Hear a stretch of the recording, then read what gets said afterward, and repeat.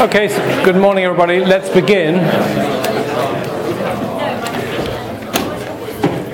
So yesterday we looked at this very artificial problem of a particle trapped in a square potential well, and the motivation, what I billed as the reason for discussing these problems, was because Euclid, these potential wells with sharp edges, was that it enabled you to solve some simple problems which illustrated features of quantum mechanics which are general, which would survive to other more realistic potentials. So, but the amount of physics you can do with a single square well is rather limited. There is some physics you can do with it, and I would urge you to play with this, to do things like supposing that your state your state is a linear combination of two adjacent stationary states, so that there is some motion. See that the particle moves to and fro across the well at about the speed, with about the period that you would expect. The energies in that square well are proportional to the square. They go like n squared of some integer, whereas the energies in the harmonic oscillator potential well go like n. That's to say, when we took this simple case of the infinitely deep potential well, the energy levels go like n squared, not like n. So that gives you a very different behavior from the simple harmonic oscillator, and I think it's interesting to investigate that in the to try and recover classical results and see how that dependence on the energy levels on n squared rather than on n manifests itself in the bottom line. But we won't take time to do that. The lecture course is short. We're going to move on to this problem, which is more fun, and will allow us to understand how an ammonia maser works, which is a timekeeping device and was the first Masing lasing device.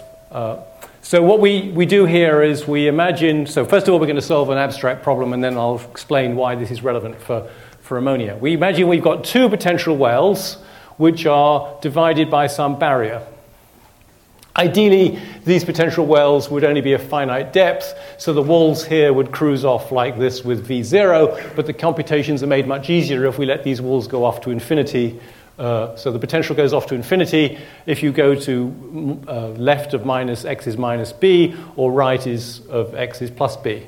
The potential is 0 here, the potential is V0, some number there. So this is basically two of these square wells put adjacent to each other with a finite, so there's only a finite barrier between the two. And nothing essential is changed, just the computations are made a bit easier by making these go off to infinity left and right. So what are we going to do? We want to find, again, the stationary states, the states of well-defined energy for this system, because they will have an interesting property, which will lead to the ammonia maser. So again, here is the origin, x is 0. This potential well is symmetrical on reflection around the origin, so it's an even function. The potential is an even function of x. That guarantees that the parity operator commutes with the potential energy operator, which guarantees that we can look for states of well-defined parity. So the stationary states could be eigenfunctions of P, so they have well-defined parity.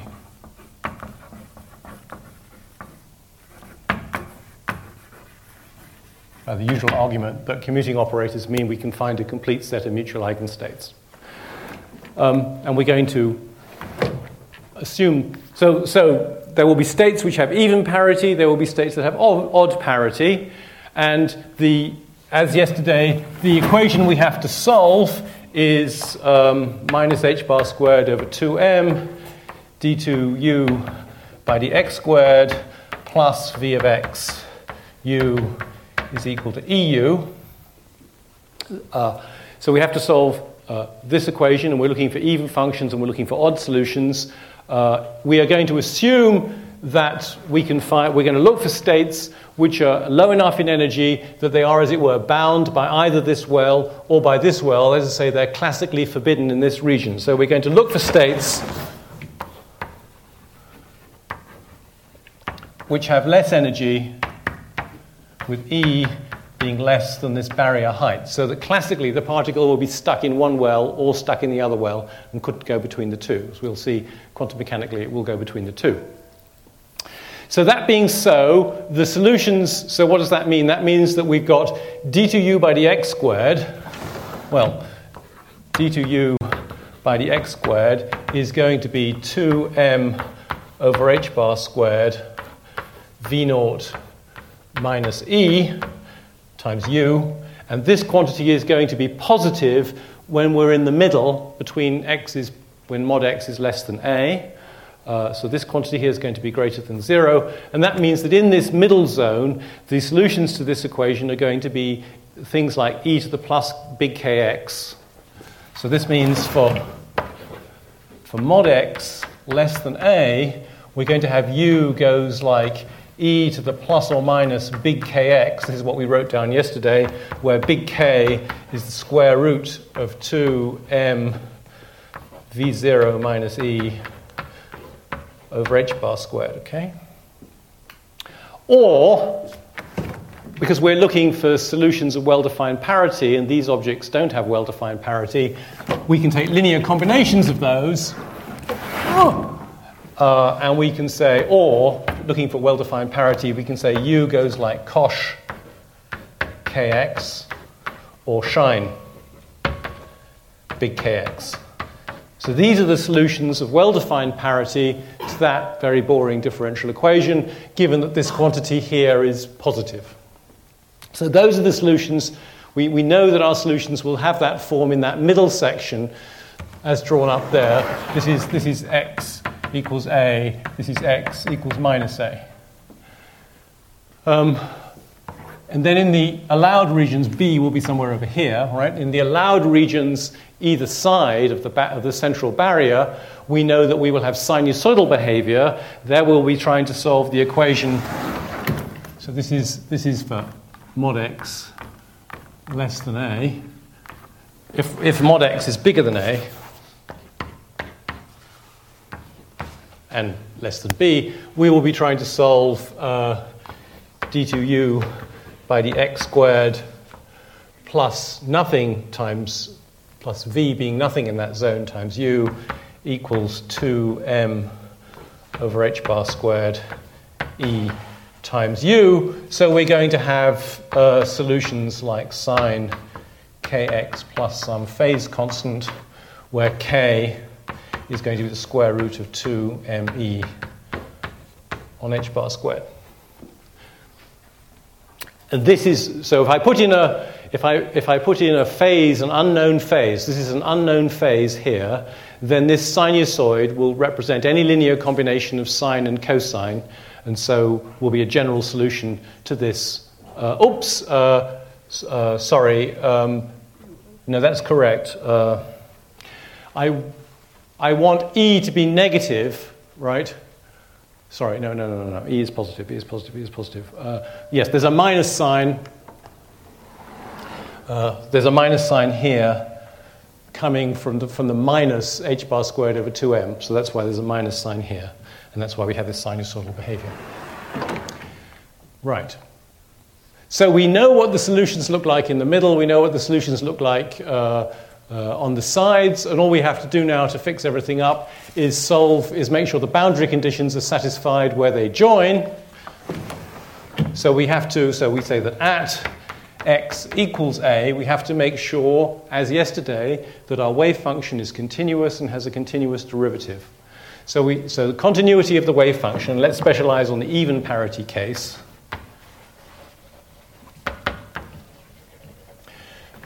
Continuity of the wave function is going to say that cosh times Ka must equal b, that's my constant that multiplies the sine, times sine Ka plus phi. That's the continuity of u.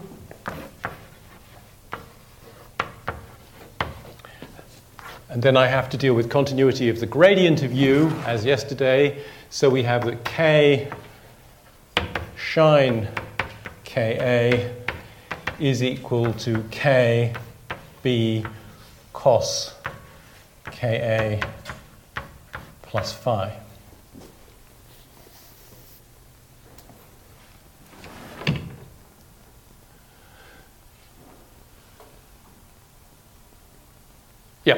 So we are not really very interested in B. It's the same sort of setup as yesterday. We're not very interested in the constant B. Yesterday we had a similar constant A. We're very interested in the value that K takes. And this thing here, big K, as yesterday, can be expressed as a function of little k. So the name of the game is to get rid of B. So we divide this equation by this equation. So 1 over 2 leads us to the conclusion that the hyperbolic coth of Ka is equal to K over K times the, sorry, I'm doing which division, sorry, I got that the wrong way up. So that becomes big K over little k, right, because I am taking this equation and dividing it by this equation. So this K was on the bottom, as it were, and I brought it up to the top of the other side, times the tangent of Ka plus phi. And now we have ourselves, no, we haven't quite yet, because there's one thing we haven't fixed, which is we need to find out about this phi thing. And what do we have to do with the phi? Phi has to be chosen so that the wave function in that right-hand zone vanishes at x equals b. Remember when we had the infinitely steep sides, we concluded that the wave function vanished adjacent to the rise to infinite potential energy. That was the thing, the point we finished on yesterday. So what we can say is that at x equals b, we require, because the potential is about to go infinite, that u equals 0. So that means that sine kb plus phi is 0, and kb plus phi is, so that, what does that imply? It implies that kb plus phi is some integer number of pi's.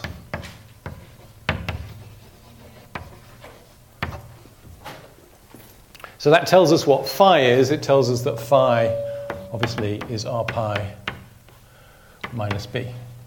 So we put this information into here, and we have our equation. But while we're doing it, it's probably a good idea to express big K in terms of little k. So we have expressions for big K and little k on the board. Let's work out exactly what we have, actually. So big K is the square root of 2m v0 minus e on h bar squared, which we write as 2m v0 a squared over a squared h bar squared minus 2me over h bar squared is in fact little k squared. And yesterday we identified this object as a dimensionless constant w. So this thing is the square root of w over a squared minus k squared. And so when I take this equation here and that result there in the right-hand side and this result here to get rid of those big k's, we discover that the hyperbolic cotangent of, I want big Ka, which is going to be the square root of w minus Ka squared, is equal to, on the right-hand side, big K over little k, which is going to be the square root of k, square root of, what am I talking about? Of big W over Ka squared minus 1 times the times the tangent of r pi minus k b minus a. And now we have what this is. So W is the dimensionless constant that characterizes the potential wells on each side. as yesterday. K is the thing of interest to us because it controls the energy. It determines the energy of the stationary state and is the only unknown in this equation. Everything else is known. So what we have here is a pretty ghastly equation whose roots determine the values of K, which in turn determine the energy. And as yesterday, the way to solve this is graphically to plot the left-hand side of the equation and the right-hand side of the equation as separate curves and see where they intersect. And I live in hope that my computer has this here. So, the computer may have it here, but it didn't come up. Dear. The system has perhaps gone to sleep.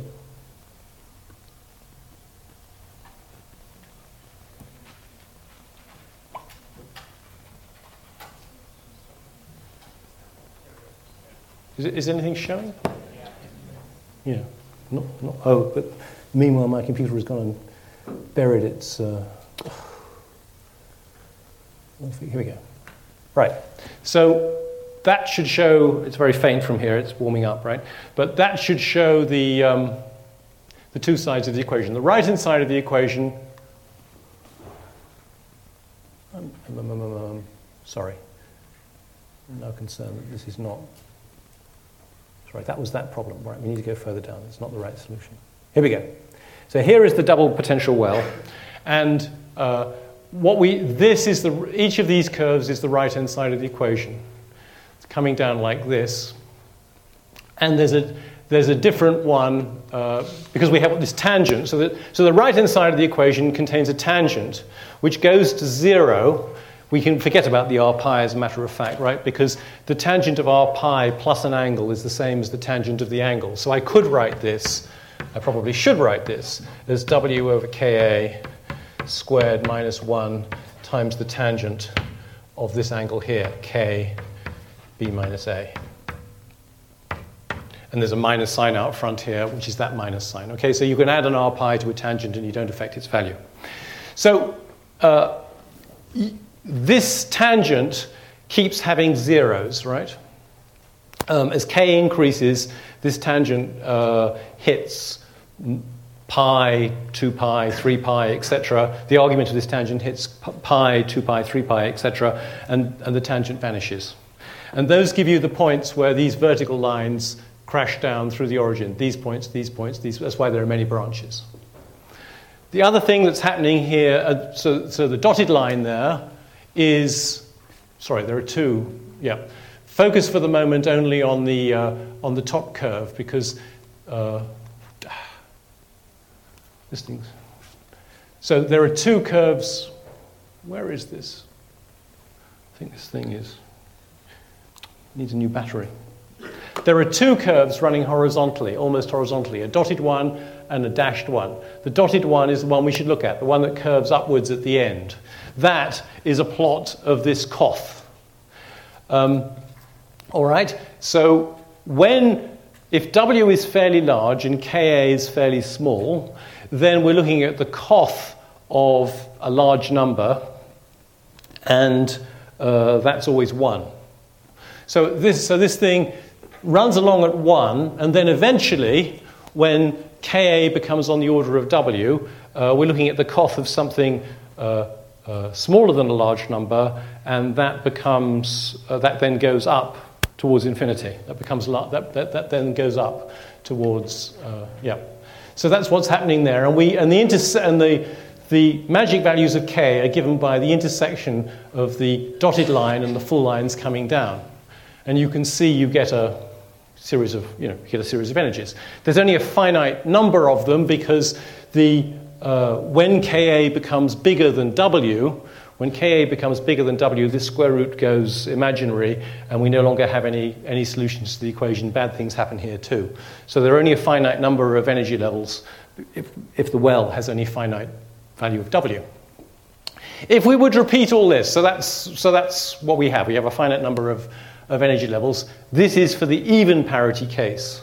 If we were looking for the odd parity solutions, so for odd parity, what would happen is that the only thing that would happen is that this would become a shine, and that will become a kosh. Everything else would stay the same. So that the only thing that would happen as we followed through this logic would be that this koth would become a than, a hyperbolic tangent, all right? So this is even parity. You can follow through the algebra afterwards, but believe me, I think it's very plausible that all that happens is because you're swapping over a kosh and a shine, this becomes, for odd, we get than of this square root equals minus the square root, etc.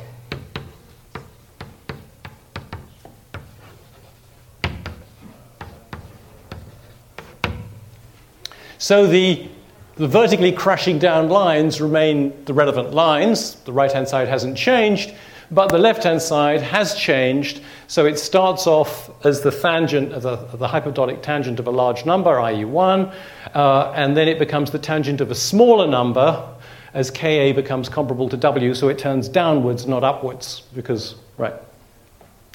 So the point now, the crucial physical point is, the crucial point that has physical consequence, is that when Ka is small, in other words, and K is a measure of the energy, right? The energy is proportional to K squared, because h bar K is the momentum of the particle as it rattles around inside this well.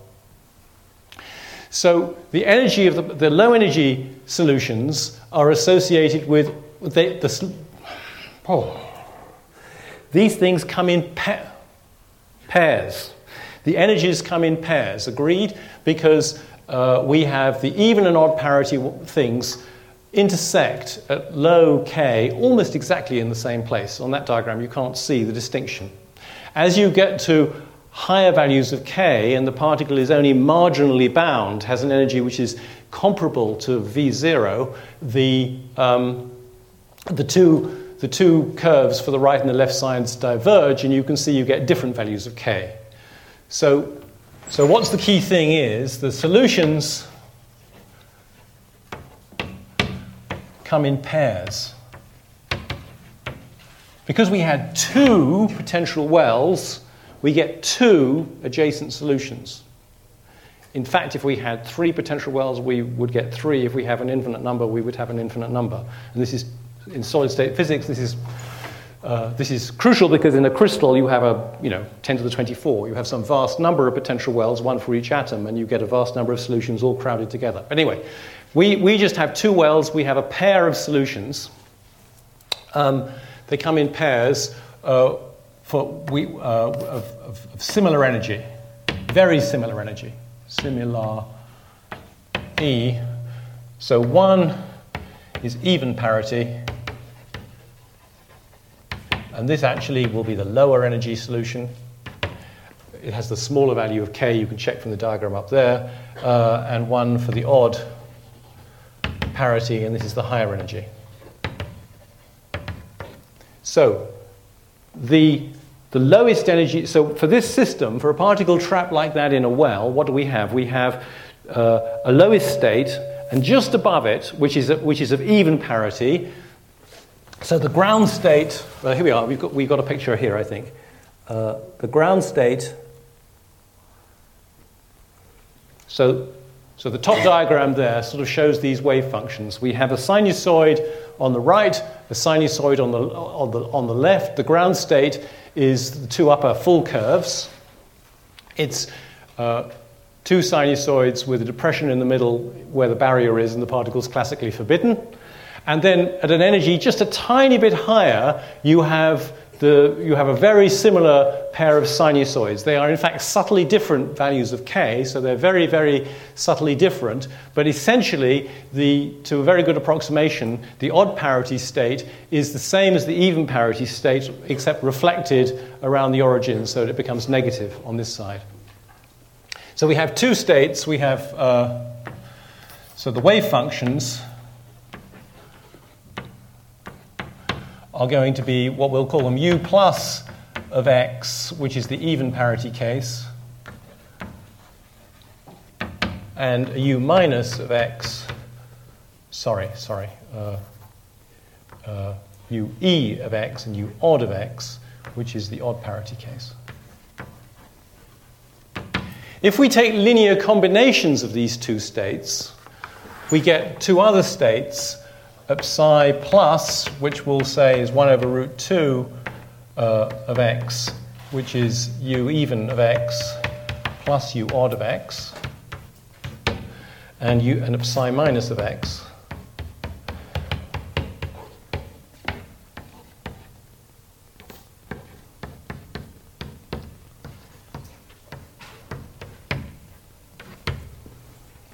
So if we take, so a psi plus is the sum of those two wave functions up there. So it vanishes on the left and has a non-zero value on the right. So this is state of being on the right. And this is the state of being on the left. Because if you take them away, they add up on the left and they subtract on the right.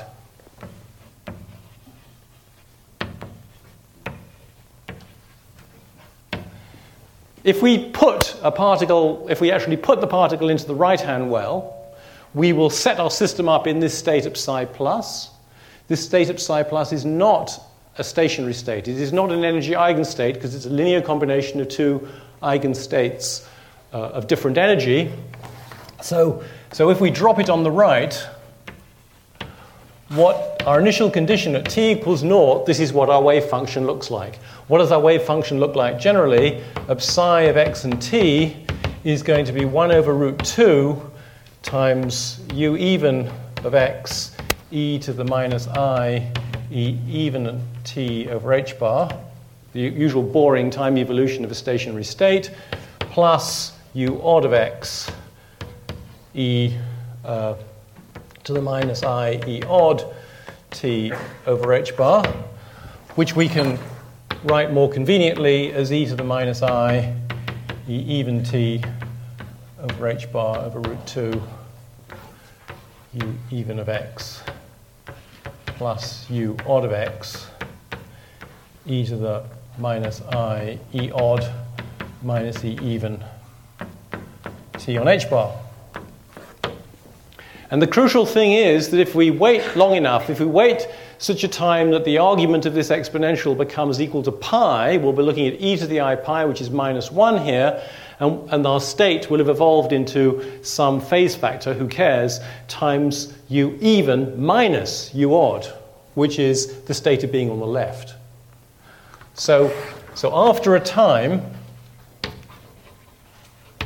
the time required for this to become pi, which is t equals pi h bar over e odd minus e even, the particle's on the left.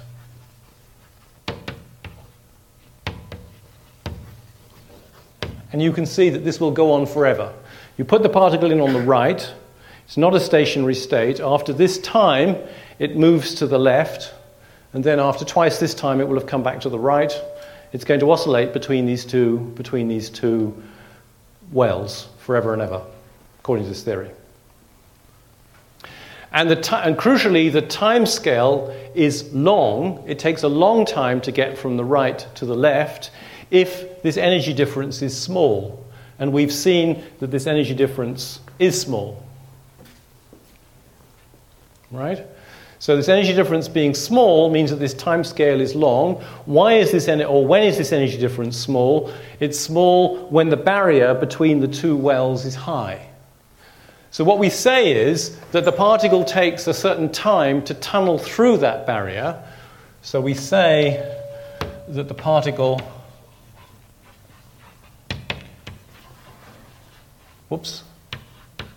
tunnels through the barrier.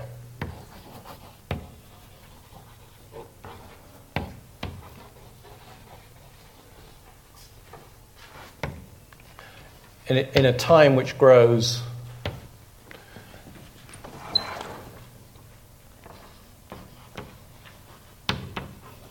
very rapidly as a fact with V0, with W, with the height of the barrier. So a high barrier or a wide barrier means it takes a long time to get through, but according to this analysis, it will eventually get through. Okay, so that's just a toy problem. Now let's see what the hell that's got to do with the real world. By talking about ammonia. Somewhere here we have a picture of ammonia. So ammonia is a... We don't have a picture of ammonia.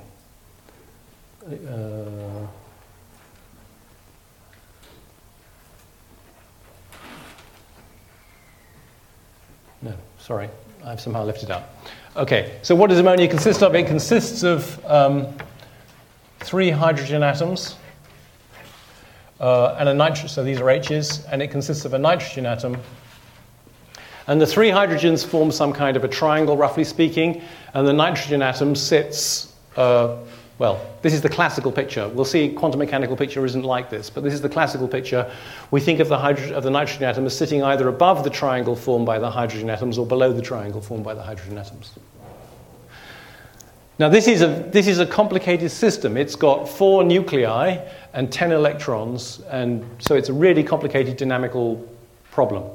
But next term, in the next course, you will discuss a thing called see a thing called the adiabatic approximation, which is what chemists use in order to understand the dynamics of complicated systems like this. It allows you to treat all these bonds between the nuclei, which are provided by the electrons, as springs. So what we can do, what chemists routinely do, is they calculate the energy of this molecule in what's called a clamped nuclei approximation. So they say, let the nuclei be, let them be here, and let's calculate the energy. And you can do that for the nitrogen atom, for the nitrogen nucleus being at every point along a line that passes through the centroid of the triangle, right? So imagine doing that. That leads to a potential energy curve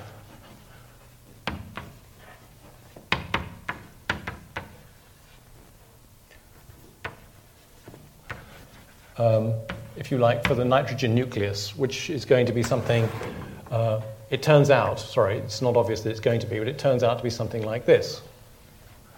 So there are 2 wells, the lowest potential energy when it's an appropriate distance either above the plane or below the plane. There are 2 wells, and there's sort of a barrier in the middle because it isn't comfortable being in the middle of the triangle formed by the hydrogens. So we have this kind of potential energy curve, and now we know what the energy levels of this molecule are going to look like, because we know that there are going to be even parities. The stationary states are going to divide this. It's obvious on geometrical grounds this is symmetrical, that this well looks just like this well, because there's no fundamental difference between above the triangle and below the triangle. So we know the solutions are going to come in pairs. There's going to be of even parity solutions and odd parity solutions, just like in our square well. So we also know that if we start with a nitrogen in this well, so we start with a nitrogen, say, above the triangle, it's going on some characteristic time to move over here, and then it's going to move back there, and it's going to oscillate between above the triangle and below the triangle. So if we start it in either above the triangle or below the triangle, it's going to oscillate between the 2. Those who've done chemistry will know also that this nitrogen is going to be carrying a negative charge, and these hydrogens some amount of positive charge. So what are we going to have? We're going to have an oscillating dipole. This molecule is going to have a dipole moment because of the electronegativity of the nitrogen.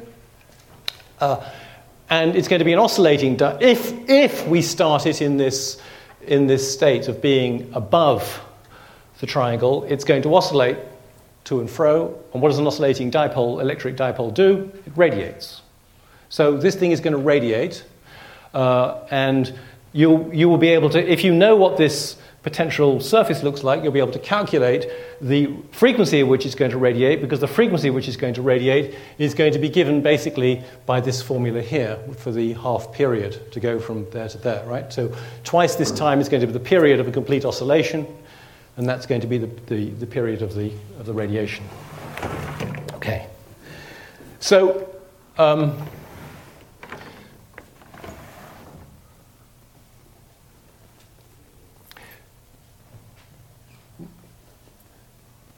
so the molecule, if started, it's a dipole. So started on top, if you can achieve that, it's going to be an oscillating dipole.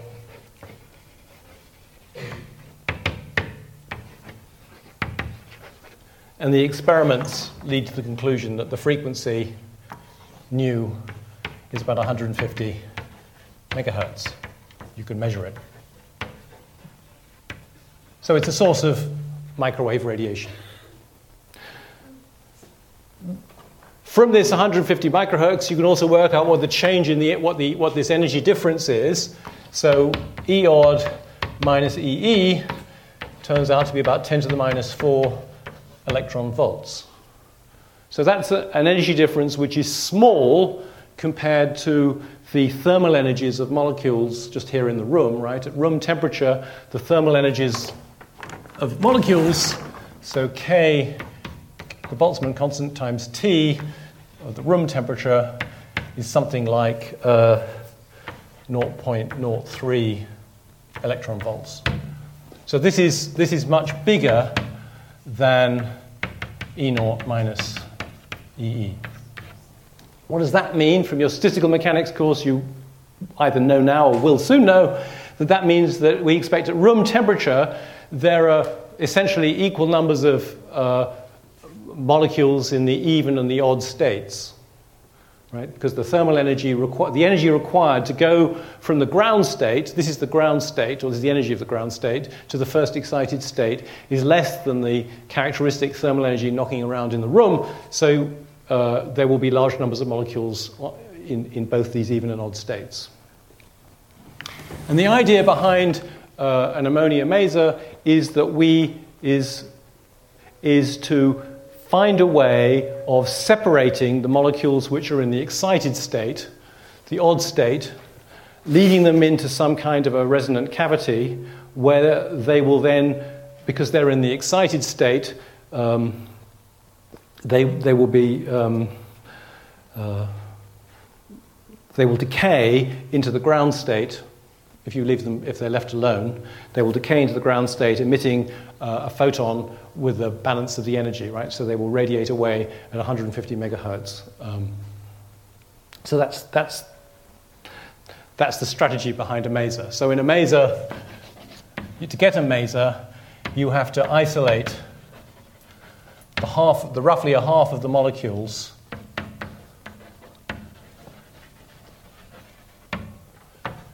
in the first excited state.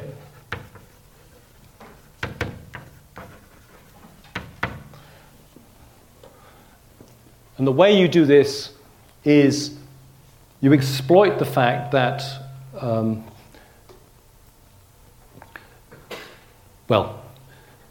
let's just imagine putting these molecules into an electric field.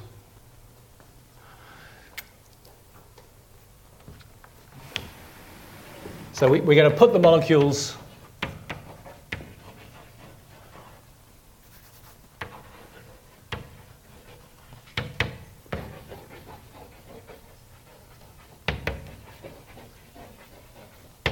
and the strength of this electric field I'm going to denote with curly E to distinguish it so that electric field is distinguished from energy, ordinary E, Roman E. Okay, so we put these molecules into an electric field E and ask ourselves, how does that change? Since these are dipolar molecules, right? These molecules are electric dipoles. We're expecting that changes the energy of the molecules, putting them in a field, and maybe we can get them separated by exploiting this fact. So you put them in an electric field and ask, so how does that change we're doing quantum mechanics, so change in energy means change in Hamiltonian. So we have to ask ourselves now, how does this change the Hamiltonian of these molecules? What term in the Hamiltonian is introduced by this electric field? And the way to do that is to think in terms of the Hamiltonian, write the Hamiltonian in the basis. So we're going to let plus be, so it's going to be mathematically 1 over root 2 of the even parity, the ground state, plus the odd parity, using a different notation, even parity plus odd parity. So this is the ground state. This is the first excited state. This linear combination we're going to call it plus, and it'll be the state in which the molecule is definitely above the triangle. And similarly, minus is going to be 1 over root 2, even parity state minus odd parity state is going to be below. So this is below triangle, this is above. This is exactly what we did over here with our psi plus and psi minus. We were working there with wave functions. Here we're working with the underlying kets. The thing is, the dipole moment, the dipole moment of these two states have opposite signs, because this one has the negative charge at positive z, and this one has the negative charge at negative z. So they have opposite dipole moments. And let P be the dipole operator. It was the parity operator earlier on, but now let it be the dipole operator. Then these states are going to be eigenstates of this dipole operator. They have well-defined dipoles. P plus is in fact going to be minus QS times plus, where what am I saying? I'm saying this is some charge, this is some distance. The product of a charge and a distance gives me units of dipole, electric dipole moment. I've got a minus sign here because this state, I said, had a negative charge above at positive z, so the dipole moment points in the opposite direction to the location of the nitrogen atom, and therefore this one has a negative dipole moment, and this eigenvalue, right, is the dipole moment. This is the eigenvalue of this operator because this thing is a state of well-defined dipole moment, and this is where the dipole moment appears. And basically, this is just some number which has the dimensions of a charge times a distance, which, the charge is going to be on the order, it's going to be some fraction of an electron charge, and this distance is going to be this characteristic size of the atom, 1/10 of a nanometer. Similarly, P minus is going to be plus QS minus. So this encapsulates the crucial point that these two states have oppositely signed dipole moments. What is the energy of a dipole in an E field? Well, the answer is that the energy is minus, this is just classical physics, is minus the field times the dipole moment. So now we know how much the energy of this state and this state are changed by the electric field. It's given by this here, where we put in those kind of eigenvalues. So now what we want to do is write down the matrix that represents the Hamiltonian in this plus-minus basis. So we want to write the Hamiltonian as plus H plus, a matrix. This is a complex number, right? Plus H minus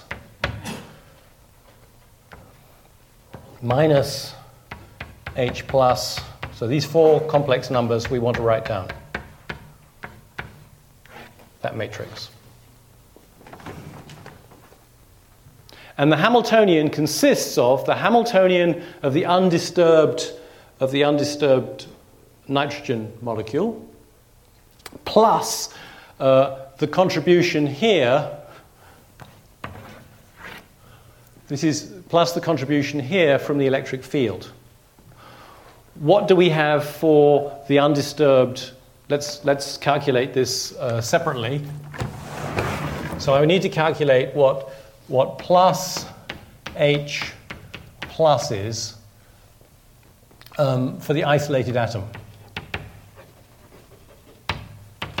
Well, that is going to be 1 over 2 even, whoops, because these are linear combinations of the eigenstates, even and odd, even plus odd h, even plus odd. Right? Because this is this, this is this, but h on this is an eigenfunction of this operator, if this is the isolated operator.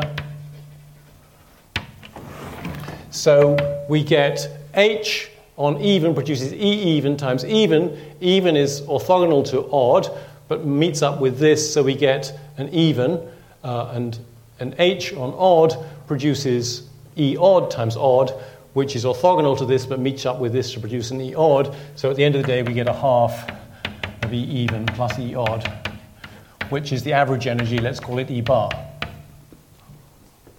Similarly, we have that.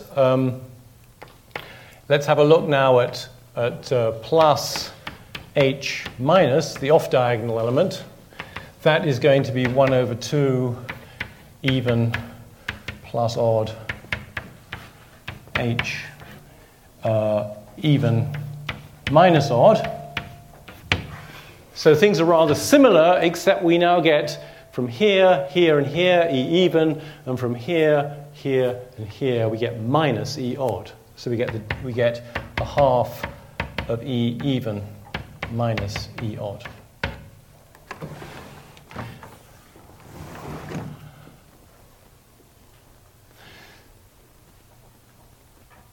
Which I think I have been calling, we're going to call this minus A. So A is, so we're going to call, this is the definition of A, and we're going to put this minus sign in here because we know that the odd energy is bigger than the even energy, so this quantity here is a negative number, and putting that minus sign I get this positive number.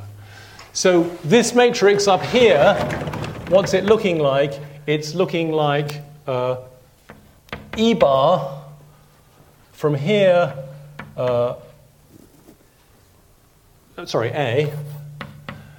This is a Hermitian matrix, so what appears down here has to be the complex conjugate of that real number A, in other words A, and we will find that this one is also E bar. That's for the isolated atom. Then we have to add on to it the contribution from this, but this thing is an eigenfunction of P, so there are only contributions down the diagonal. There are no off-diagonal contributions from this additional piece to the operator, to the Hamiltonian, and what I have is plus. What I need is the dipole operator, so I have P on plus, which produces minus QS times plus. So this minus sign and the minus sign that I've just spoken cancel, and we get plus Q curly, and here we get minus Q curly ES. So this is what the Hamiltonian looks like in this basis. I'm running out of time, so let me just sketch how the thing goes. So what we have got is an explicit expression for the Hamiltonian in the presence of an electric field. What we would like to know is what the energy levels are, right, that result from this, and how those energy levels vary as a function of the electric field. But that's a dead cinch. What you've got up there is a 2x2 matrix. Anybody can find the eigenvalues of that 2x2 matrix. And those will be the energies that the molecule has when you stuff it in this electric field. So we find the eigenvalues of this matrix, and we plot how they depend on curly E. So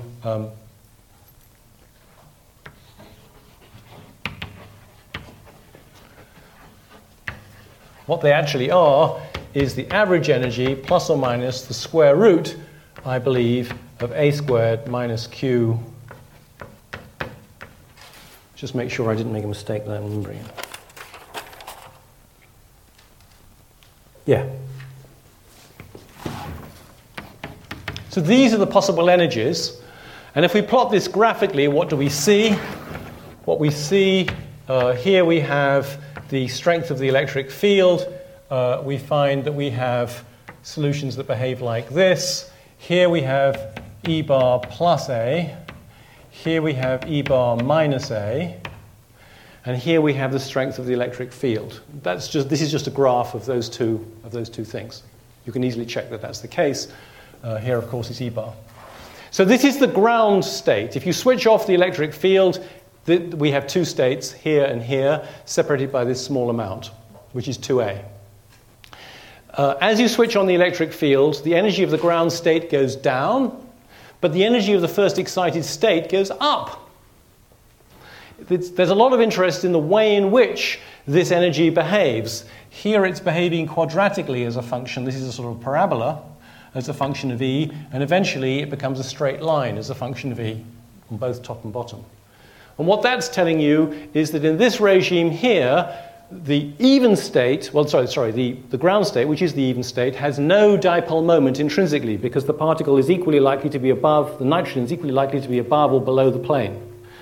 So in the ground state, there's no dipole moment. You switch on the electric field and you make a bias so that the upper field, say, the upper position gets to have a lower energy than the lower position because the electric field is pushing it that way. So the nitrogen starts to spend a bit more time above than below, and now the molecule acquires a dipole moment, right? Because the nitrogen is not spending equal time above and below. So it acquires a dipole moment. The magnitude of this dipole moment is proportional to the energy. And therefore, the energy that you get, the change in the energy, which is equal, as it says up there, E is minus electric field times the dipole moment, becomes proportional to the dipole moment squared. So that's why we have a quadratic dependence like this. Once you're in this regime, you have a fairly strong electric field. You've made such a strong bias, you've made being up so energetically more favorable than being down, that the nitrogen spending all its time up. The dipole moment is now independent of the strength of the electric field because the increase in the electric field doesn't cause it to spend any more time up or it's already spending all its time up. So that the energy becomes proportional to this. How do you make your maser work?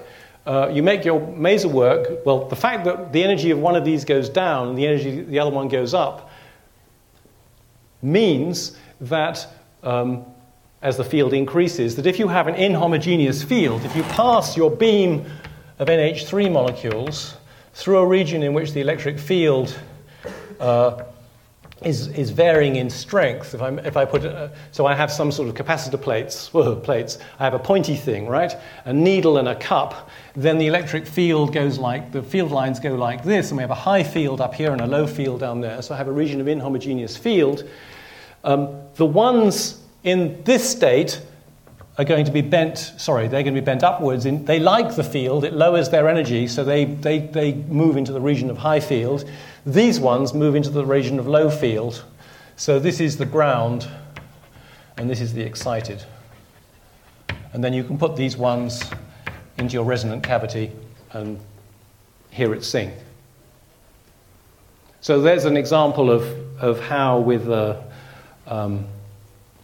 very simple-minded model, you can explore some quite interesting physics, and some physics which is very, very inherently quantum mechanical. This energy levels coming in a couple of in pairs. Because we have even and odd parity states. This ability of a molecule which you would think was inherently dipolar to in the ground state have no dipole moment because the nitrogen can be simultaneously above and below. All of these features are very quantum mechanical, and with a simple-minded model, we're able to explore them. Okay.